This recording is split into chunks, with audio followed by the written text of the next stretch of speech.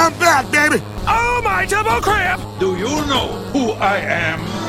No, but maybe if you hum a few bars. Yes, sir, random kid I just met. You know, this man's forgotten more about pain than you'll ever remember. About pain. About forgetting about. It's Jake C. Lee. I am the low rating that cancels your program. I thought you were made of sterner stuff. Don't be jealous because I'm attractive. You know what? You just made the list!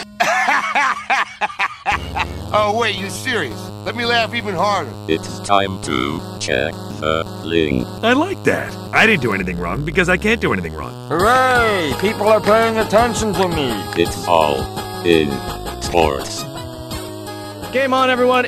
Welcome to the show. Jake Seeley, your host. As always, you know where to follow me at AllInKid, or I'm assuming you do. Maybe because today's guest is exceptionally impressive, you don't know who I am and you're checking in for the first time, and then I welcome you. And I also am here to tell you, as a reminder to the listeners, to the new people, to everybody, if you want to get into the contest, now's the time. This is the week because I want to get it out for you guys around Thanksgiving so you can give it away as a Christmas present or just wrap it for yourself and put it under the tree. Oh my God, look at what I got for myself. In any case, that's what I'm doing is the giveaway. It's a signed mini helmet of the Saints of Michael Thomas, arguably one of the best receivers in the league. I love that guy so much. In any case, if you go to iTunes, give this show 5 stars, give it a glowing review, take a screenshot, send it to me, subscribe as well. So it's kind of a 3-step process. You can get up to 3 entries. So one is you just kind of go out there and give it 5 stars. If you do the 5 stars and subscribe, 2, 5-star subscribe, review, 3. Very simple. 3 entries, very easy to get in and get more than a lot of people out there because people are lazy. So there you go for that. What else we got going on? Oh, yes, go check out patreon.com/allinsports. Those are some extra shows, extra special things, some videos with Joe Pisapia, Chris Meany, and myself.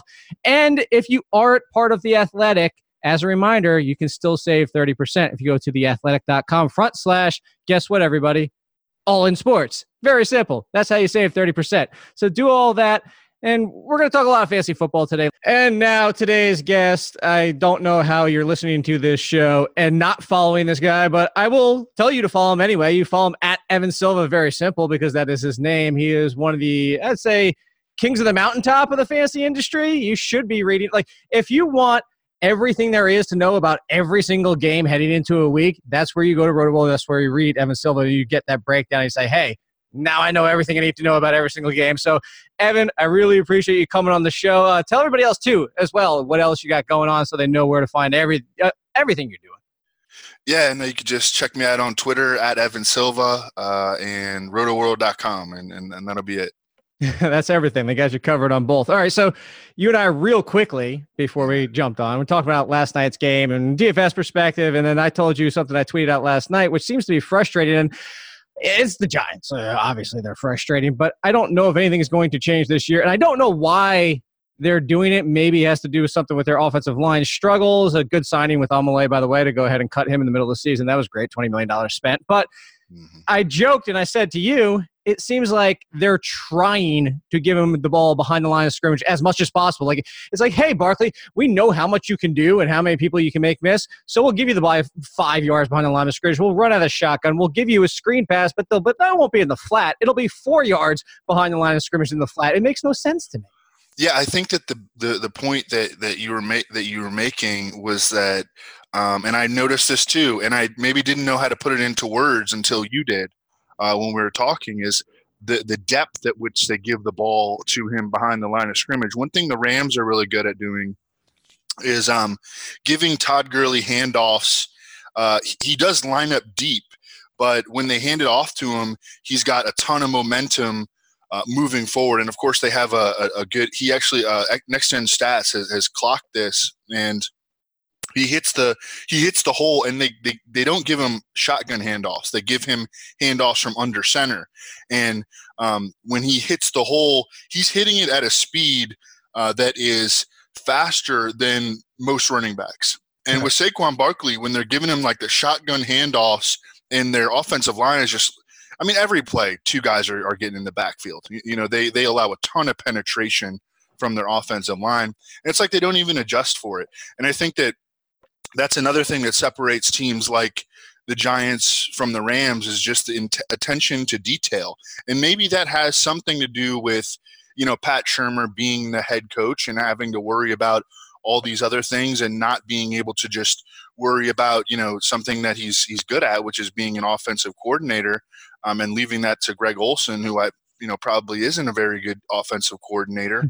But the attention to detail, it's just every little thing matters, and the Giants don't have every little thing down, and the Rams do have every little thing down. And of course they have a lot more talent too. But if you just were to study, if you were to put slides of, the way that Todd Gurley gets the ball at the point of the handoff, as opposed to where Saquon Barkley gets it, I bet you would see a very big difference. Yeah, and probably a big difference too is to start that Barkley's probably staying in place for half of them because go from 0 up to whatever you need to do to get through everybody. And to your point about the Todd Gurley's already got the momentum behind him, so that's a really good point. It's another good way of examining that back. It was just the difference of the uses in the running backs, and we can hope for obviously better for the Giants next year. But hey, they just blew their chances at the number 1 pick. I told my buddy, I went out for lunch. I had a buddy in town yesterday. I said, watch, the Giants are going to rattle off 4 wins in a row, go 6-10 and ruin everything because the Giants do. But and in week 11, they go back home to play the Buccaneers. I mean, they're about to go on a 2-game win streak, and they're going to be taking a generational off-ball linebacker in the 2019 draft. Yeah, exactly. Generational. Everything's generational with them. So yeah, that's what they're going for. All right. So you brought up the Rams. I wanted to ask you about this situation because now Cooper Kupp is unfortunately done for the year. But earlier this year, and I don't know if you are one of the people that is somebody that likes Josh Reynolds, and I've always liked him. I always thought his game was a little bit limited for what he could be, but I saw the room for development. I mean, that's what the case with a lot of wide receivers. But we saw him plug in immediately. And as the Rams do, they kept running 3 wide. And he actually saw 93% of the snaps in those 2 games. Here was the biggest concern.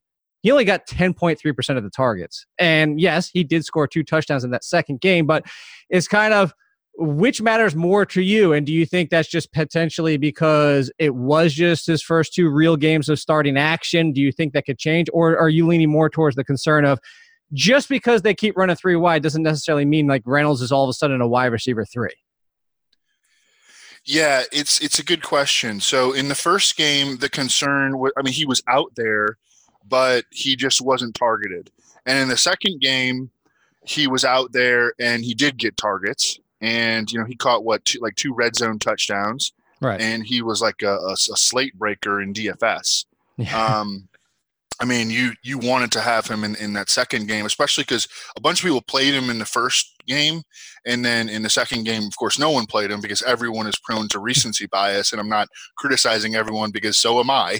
Right. We all are as humans. But now we can look back at it and, have more of a broader, zoom out view. And we can kind of understand that Josh Reynolds is probably going to be a little bit touchdown dependent, probably. But he's going to be out there in this game that has, the highest total in NFL history. I think it opened at 63.5, and it's probably going to maybe even get bet up. So I think that Josh Reynolds is a wide receiver 3. I think one of the best places to attack the Kansas City Chiefs is at outside cornerback. Josh Reynolds is going to play outside receiver primarily. It's going to be Robert Woods primarily in the slot, which actually has been the most difficult matchup against Kansas City. We saw that last week with Larry Fitzgerald a little bit. He was quiet until they were really trying to rally back in the second half, and he still only finished with 50 yards. But I think that Josh Reynolds is in a really, really good position. He's super cheap still in daily fantasy, and he is definitely a guy that you can get off your waiver wire right now. Yeah, so I'm looking right now. Do you know what the second highest over-under of the week is? How far behind it is? Can I guess that it is Eagles Saints at 54.5? Okay. It is. Yeah. Obviously, you've already checked all these. 9 points behind. You're 63.5. That's ridiculous. That's insane. I didn't realize it opened that high already. Wow. All right. So is there any chance that we see some Gerald Everett out of this? Because we saw it in the game when Cooper Kupp got hurt. We've seen him at times before, but we also know that Tyler Higbee's still out there in the mix. The only reason I'm asking is because you know this, the tight end landscape this year is miserable. Mm-hmm. So just in case, like, hey, I need a dart throw out there and somebody already has the Hewer man, like, is he potentially one you're looking at? He's teasing us. He's teasing us here because his routes run were from week 7 through 9 were 9, upward move to 14, upward move to 18. And then last week back down to 13, but of course he scores a touchdown. Right. Before he had 5 targets, which I was like, ooh, it's time. It's time to start thinking about him. I think that at the end of the day, he's going to be in the same range that he has been. He's going to be out there like 35% of the snaps, running 12 to 17 routes, and that puts him in a really risky like tight end 1 streamer position. But man, he's got great athleticism. Sean McVay, the old Redskins tight ends coach, thought that there were a lot of similarities between him and Jordan Reed coming out. He played at South Alabama, so we should not be surprised that, hey, he had a pretty slow rookie season. He certainly flashed. Like, they will line him up in a wide receiver position at times on the field.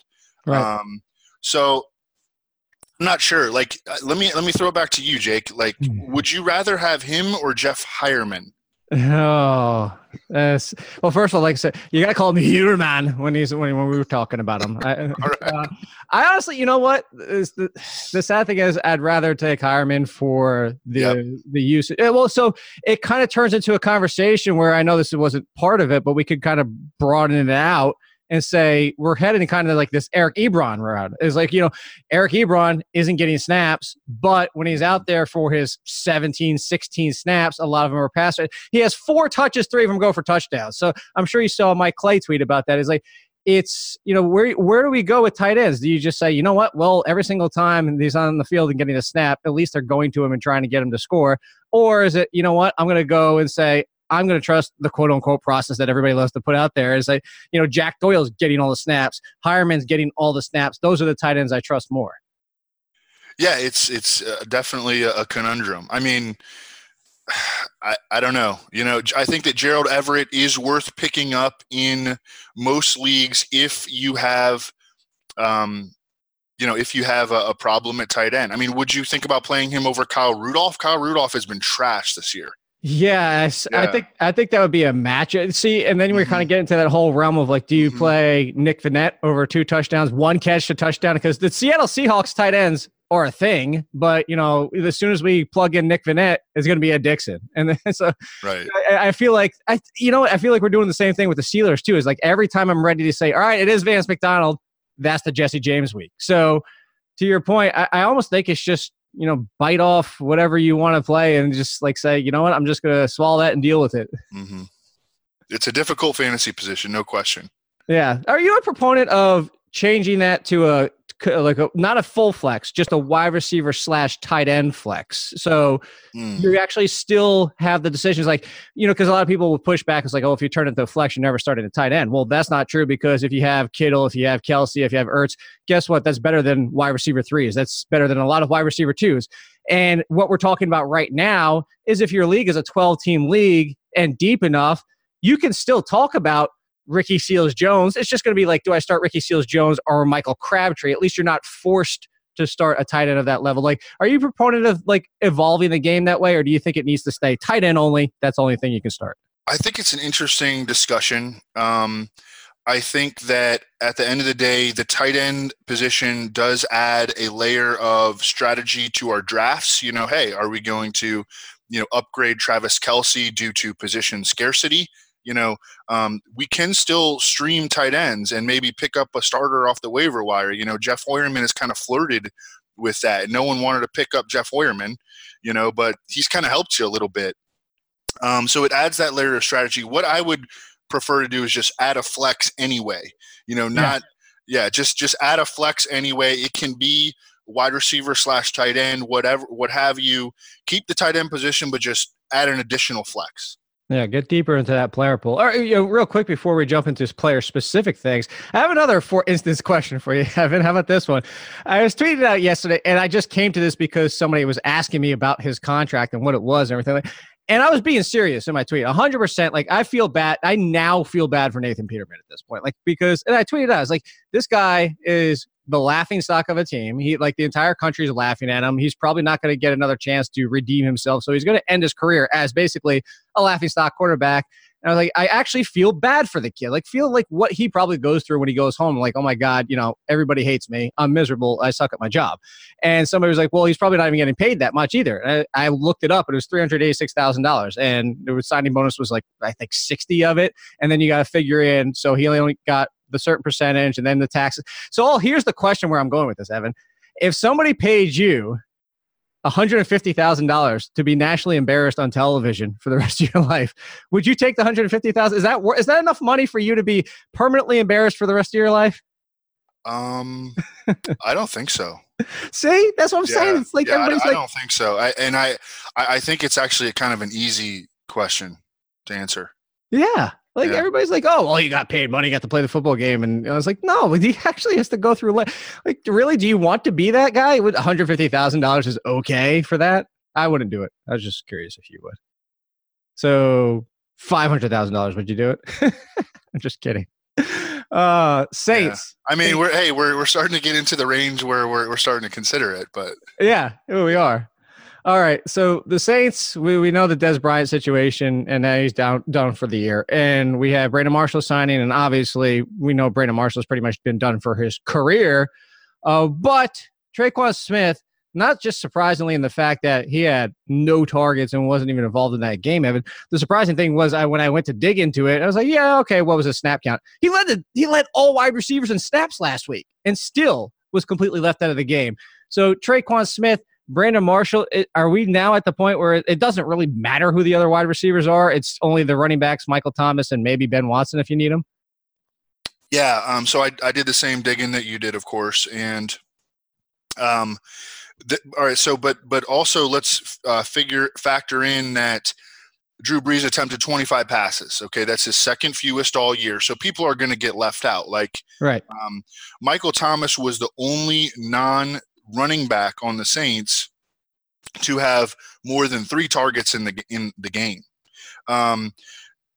Okay, so and if you go back and look at Tre'Quan Smith, Ted Ginn, who essentially Tre'Quan Smith he's just jumped right into that role. It's been just a 1-for-1. Right. If you go back and look at he had splits like at home. In home games, Ted Ginn would be better. And then if you look at Tre'Quan Smith, his 2 good games have come at home. He's been bad in all 3 road games since he jumped in for Ted Ginn. So, the home road splits, it can definitely be small sample variance, no question. But with this, we have like a decent sample size here based on Tre'Quan Smith and his predecessor. And it kind of makes sense intuitively that these speed burners would be having more success on the fast track in the Superdome. Okay, so Tre'Quan Smith, he goose-egged no targets last week, but they also had significantly reduced pass volume. I actually think that Tre'Quan Smith is going to be a breakout player in week 11 against this Eagles secondary that is missing all but one week 1 starter from their nickel package. And I think that we're going to see Tre'Quan Smith make a big play or two in this game. This, again, and you mentioned it, this game has the second highest total on the slate. Yeah, so I'm assuming that you're going to have a good amount of shares of him in DFS this week? Perhaps. I haven't looked at his price yet. I mean, he has to be cheap, obviously, because he's also like Ted Ginn in that he's, maybe going to get only 4 to 6 targets at best, and so he's got to catch, 2 or 3 of them for him to matter. I mean, he definitely has a low floor, but if he's cheap, absolutely, I'm going to look at him in GPP. Yeah, he's a 4,000 on DraftKings. So there's your cheapness there, and he's 4,900 on FanDuel. So yeah, I would say he's an attractive price for sure. All right, what about the running backs? Because the ebb and flow of what we've gone through this year was, and I'm sure you were on the same page as warning people not to overreact to just one game of Mark Ingram when he came back. But as we saw, when one game come back, it's like, oh my God, what's going to happen to Alvin Kamara? And everybody panicked and everything was fine. And then we started getting these past few weeks where all of a sudden was, oh my gosh, what's happening with Mark Ingram? He has no value anymore. And then we have last week's game and it was terrific for everybody involved. Is Mark Ingram now just like you just put him in your lineup and you have to deal with it, or do you try and play the matchups with him and maybe you can pick and choose the rest of the season? Yeah, it is a very difficult one. So in this last game, and again, we're very much prone to what we just saw and believing that is the rightest answer for what's going to happen going forward. But in what we just saw, they involved him early. He had not necessarily been involved like this. He scored a 28-yard touchdown on a screen pass early in the second quarter, and then the game just kind of really went in the direction of the Saints. It worked very favorably for Mark Ingram. If you look at the two games where he has had success so far this year, they've been blowout wins. Right. It was that game against the Redskins where they could kind of just, say, Alvin Kamara, go take a breather. We got the bye next week. We get you a little extra rest, and Mark Ingram kind of handled the load in that game. He scored 2 touchdowns. Against Cincinnati, Sean Payton is just a really smart play caller. We kind of lose sight of that. I feel like sometimes talking about Sean McVay and Kyle Shanahan and whomever else, the newer upper coming guys.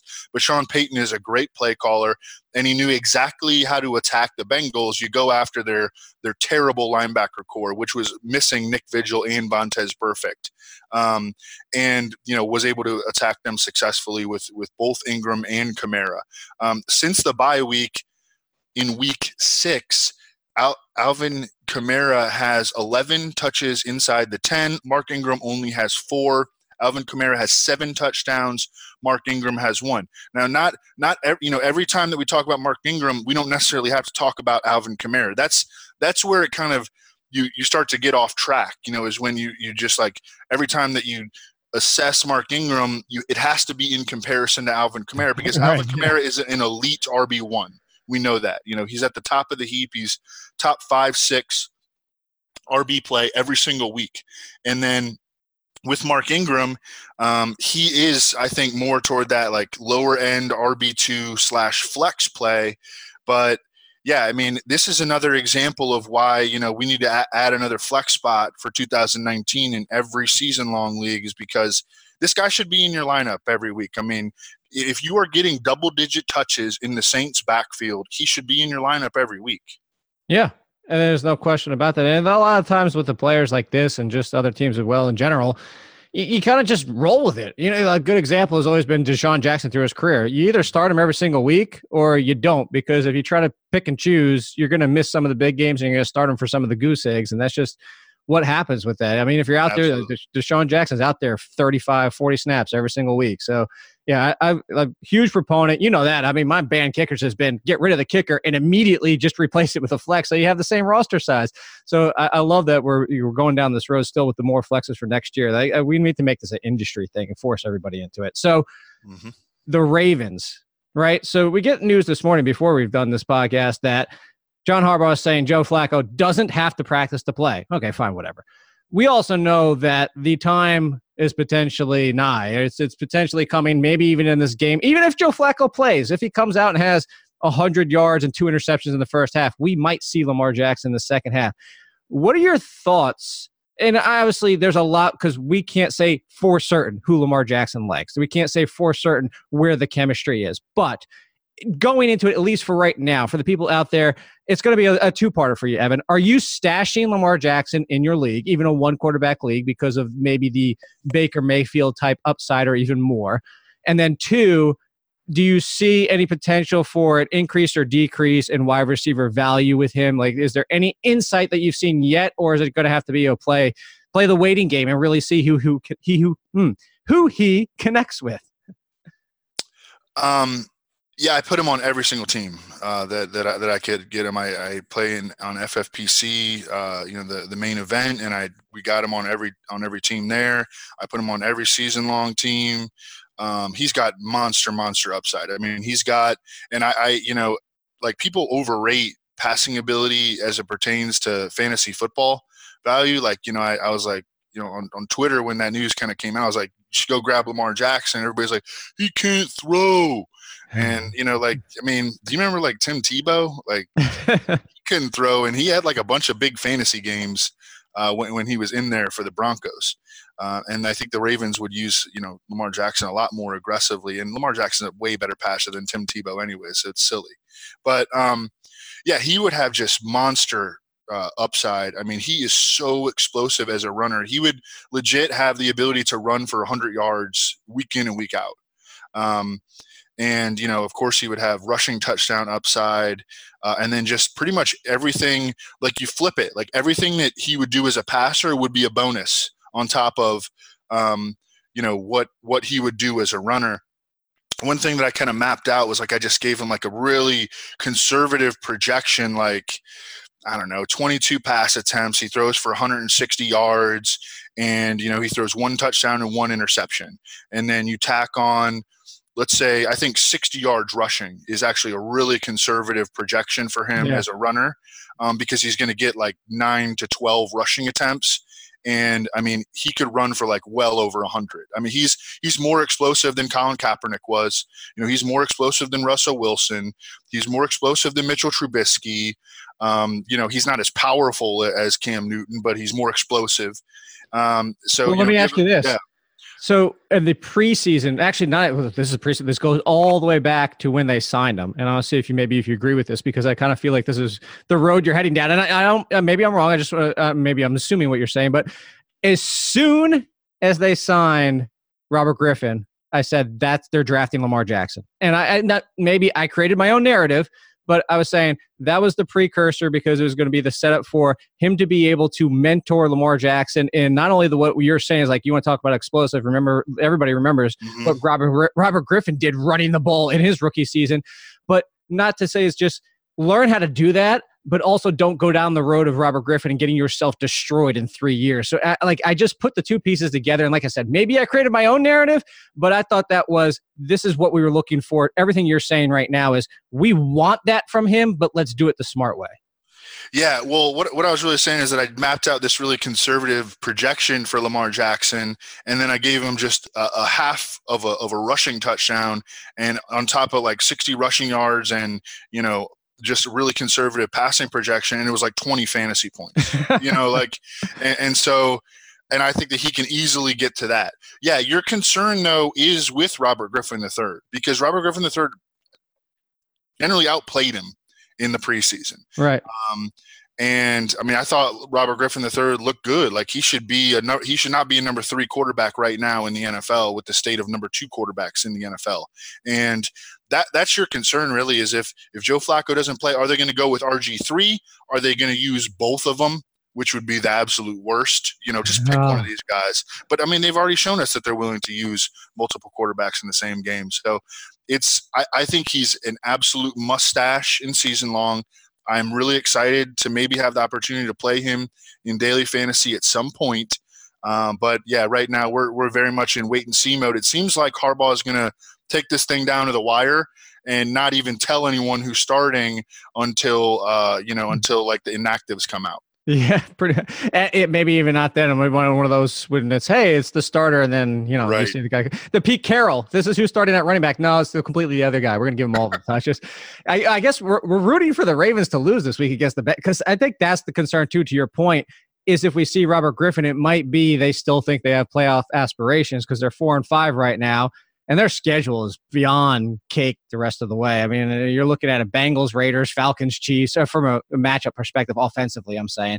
Buccaneers, Chargers, and Browns. I mean, there's 3 playoff teams-ish in there. So, yeah, it's and they're all juicy matchups offense. This is why I love John Brown this year. Another reason for that is that home stretch schedule is just so beautiful. Actually, real quick, what's your feelings on John Brown? Do you think he's a great buy low if your trade deadline hasn't passed? See, this is where – so the Ravens to this point have led the NFL in pass attempts per game, over 43 pass attempts per game. And I don't think there's any chance that they're going to play like that if they change quarterbacks. Yeah. If you are a John Brown owner, which I put him on every best ball league. Don't tell me I have to root for Joe Flacco. Don't do it. You have to root for Joe Flacco. I mean, it's unfortunate, but – I'm torn, Evan. I'm torn, man. Now I'm pulling for Lamar Jackson on the one side, and now I have to pull. Oh, that's so terrible. All right, well, you know it. You brought up a quarterback in that conversation, and talk about Trubisky. And I think even the most, like back in February, I wrote an article and it was, he could be this year's Jared Goff. And what the explanation was is somebody going to that second year, somebody who had a lot of disappointment in the first and still has a lot of talent. You put some pieces around him, he could grow. Even the most optimistic person, even myself, even anybody out there who was on the same page, I don't think anybody expected this level for the fact that he's been a top 5 quarterback. And if you take it back to the like one game, you could actually say he's been top 2. I forget the break off if it was week 2 or 3, but in any case, it's been amazing. And it's because you mentioned he has some rushing ability. Now Anthony Miller is starting to click with his ability and Allen Robinson's finally healthy again. Is it possible that this offense, in fantasy purposes, starts to be in the conversation with maybe not quite the Rams Saints tier, but that very next one where it's like the Patriots tier, the Packers tier? Yeah, from a fantasy standpoint, yeah. And shoot, they're getting that close, like in real life. I mean, their scoring is like top 3 in the NFL since that week 2 game. I believe it was against Arizona. It was Mitchell Trubisky against Sam Bradford, just one of the ugliest games that you will ever see. But they've gotten really aggressive about using him as a runner. He has the second most rushing yards of any quarterback behind only Cam Newton. They get guys open in the receiving game. And I think that Mitchell Trubisky is just gaining more confidence as a passer. His numbers are fantastic. I mean, You watch the games and still, there are a lot of head-scratching moments. He throws into crowds sometimes. He gets away with interceptions.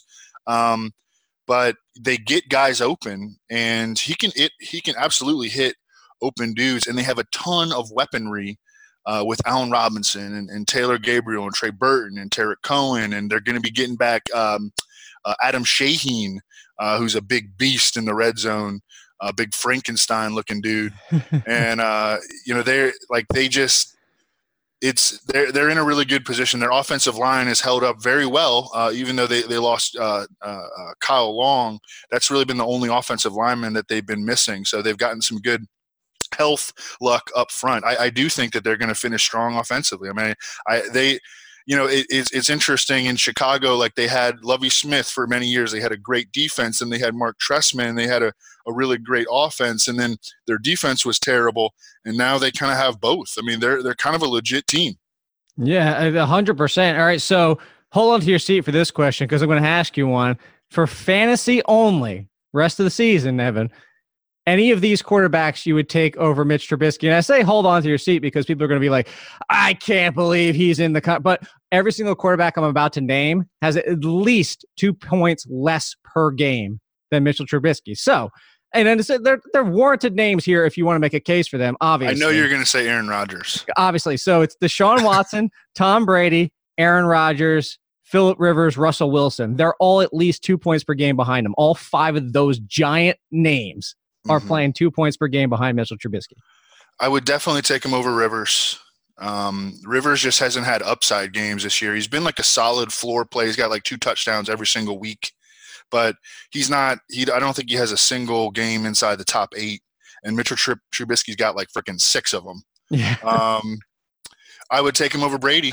Brady's got his bye upcoming. Brady has not played particularly well. Brady has major splits with and without Gronk. We don't know what to think about Gronk right now. So, with Aaron Rodgers, that's really difficult. And then Russ, I would take him over Russ. I'd take Trubisky over Russ.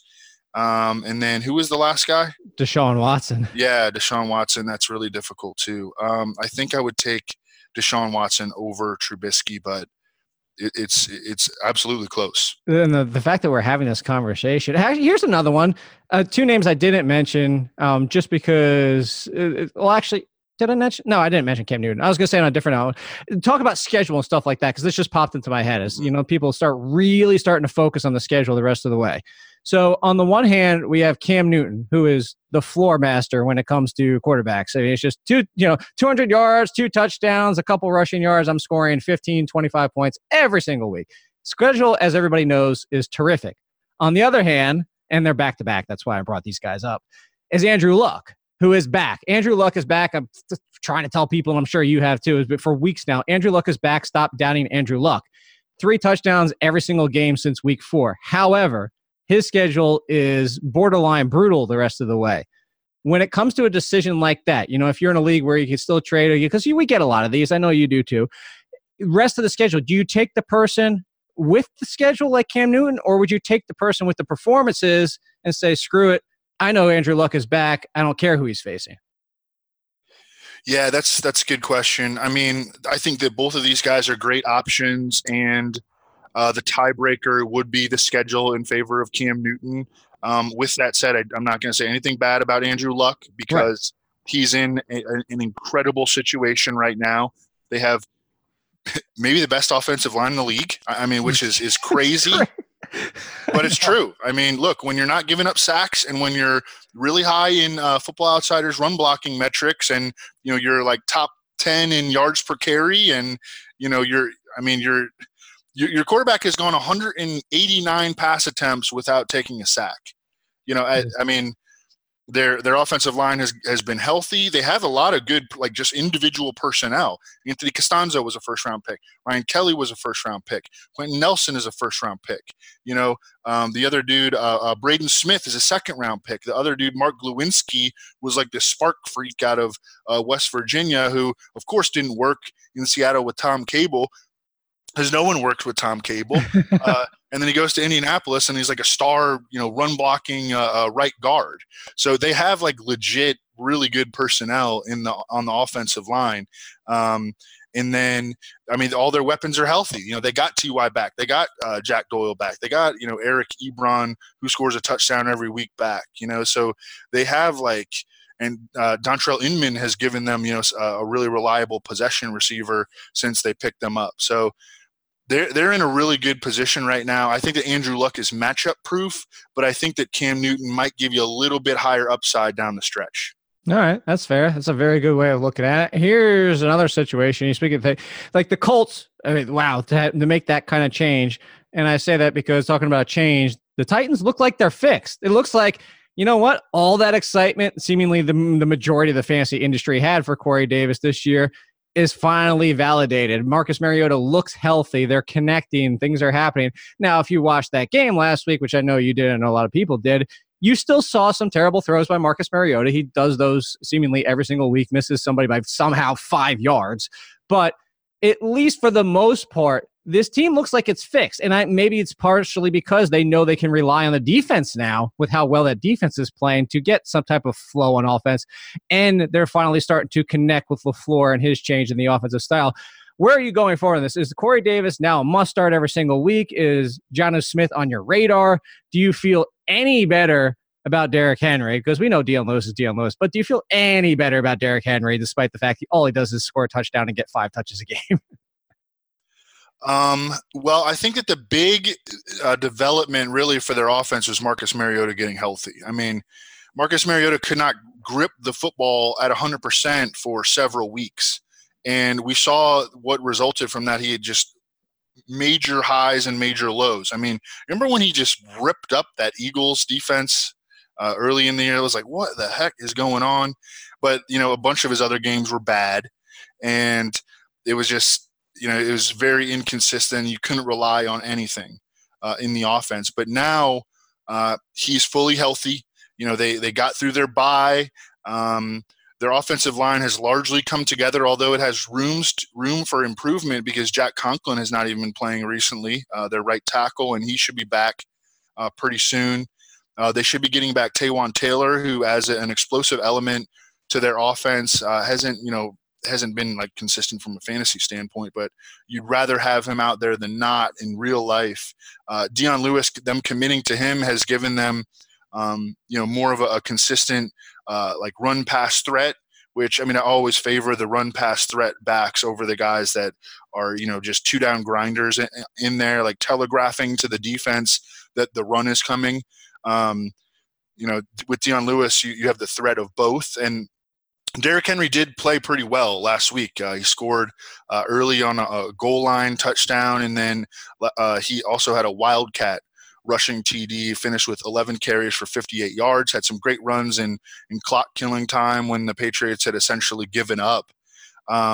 But no, I don't feel any more comfortable about him. I mean, his usage, his touches were all in the same range. He's not getting targets. Dion Lewis is the dude. I know he didn't have as many fantasy points last week, but he had 22 touches. He was like 75% of the snaps. Derrick Henry was, 11 touches, half as many, and 25% of the snaps, or 30 or whatever. So, no, I'm not. Derrick Henry is what he is. He's a touchdown or bust flex option every single week, and he's not. His arrow is not pointing up. With Marcus Mariota, they've got some good matchups coming up. I mean, they're facing the Colts this week, and then they have the Texans, which is not terribly imposing, on Monday night the following week. And then they go home against the Jets. That looks really, really juicy right now. So over the next 3 weeks, I mean, Corey Davis is going to be a wide receiver 2 in all of those games, and Marcus Mariota will be a very viable streamer. Okay. All right. I completely agree with you. All right. 2 more quick ones, and we'll get you out of here. It's a busy time of year. I can't believe we're already talking about week 11 here. All right. So the Eagles, 2 different angles. One is this backfield. And I kind of feel like, I don't know if you had a particular running back at the beginning of the season after this whole cluster that you liked, but I kind of feel like, at least with this backfield, one is people don't seem to understand the concept that Doug Peterson is going to use a committee. He's always going to use a committee. He's going to continue to use a committee, and people still just keep trying to figure out a way that that's not going to happen.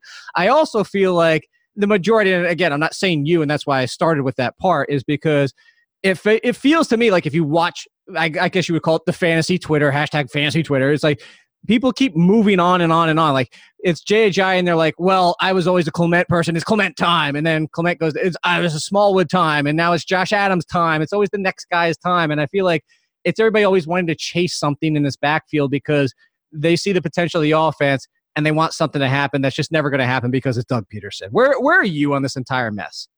Yeah, I mean, I definitely don't have high expectations, but I play in like deeper leagues or deeper bench leagues, and like Josh Adams is definitely worth rostering, as a guy who right now looks like he's going to be getting double-digit touches per game and potentially goal line carries.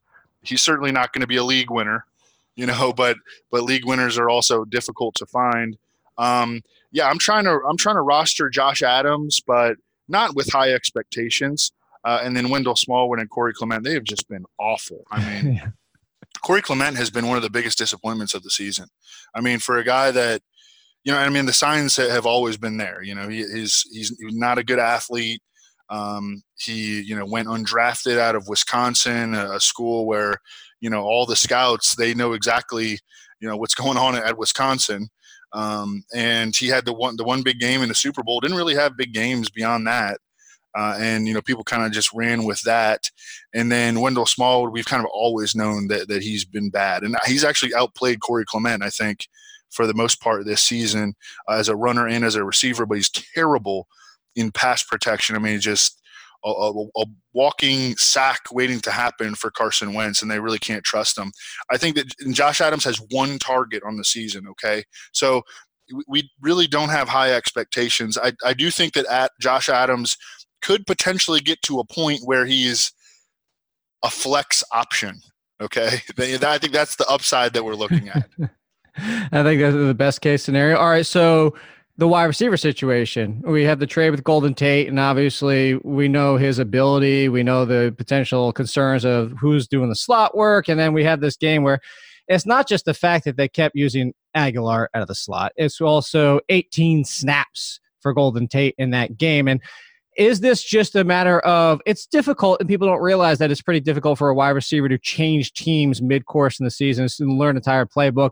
Or is this a potential long-term concern in your mind with Golden Tate? Yeah, it's actually hard for receivers to change teams in the offseason and then have success. That's one of the biggest sources of busts, free agency busts in the real NFL, or wide receivers changing teams. And, but it also kind of highlights, and so, you expect difficulty for it to happen in season.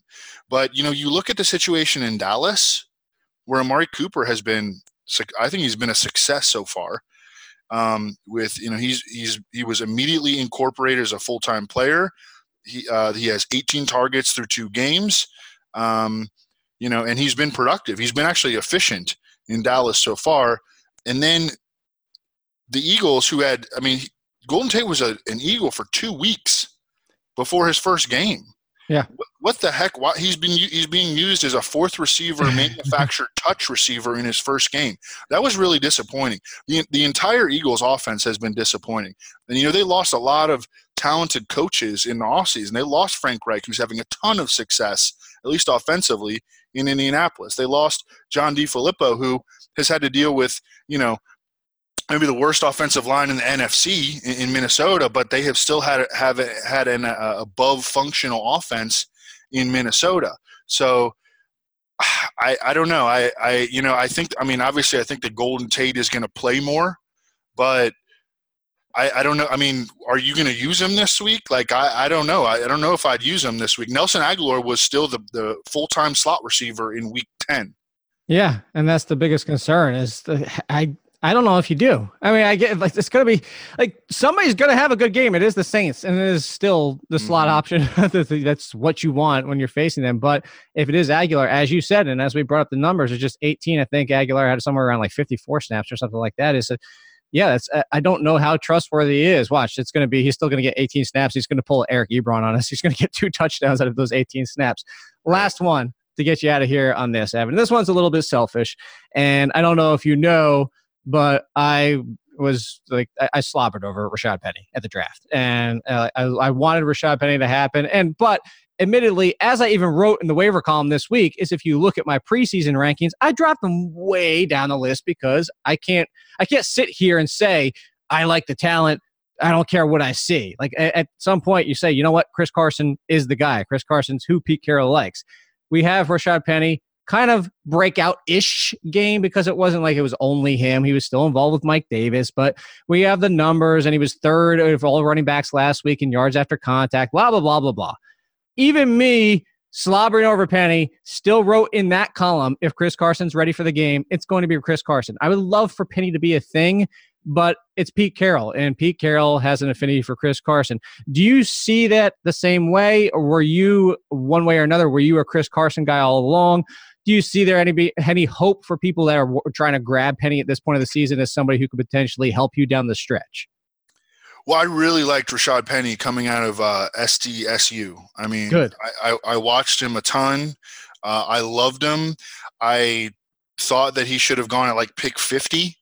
And so, when the draft position comes in and he's a first rounder, at number 27, you're like, what the heck is going on?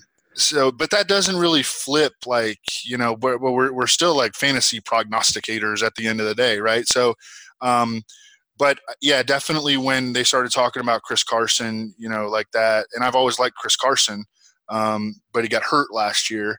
But when they started talking about him, it definitely sent up a red flag. And then we saw, it really set in during the preseason when, you're watching the preseason games and Rashad Penny is not getting first team reps and Chris Carson is.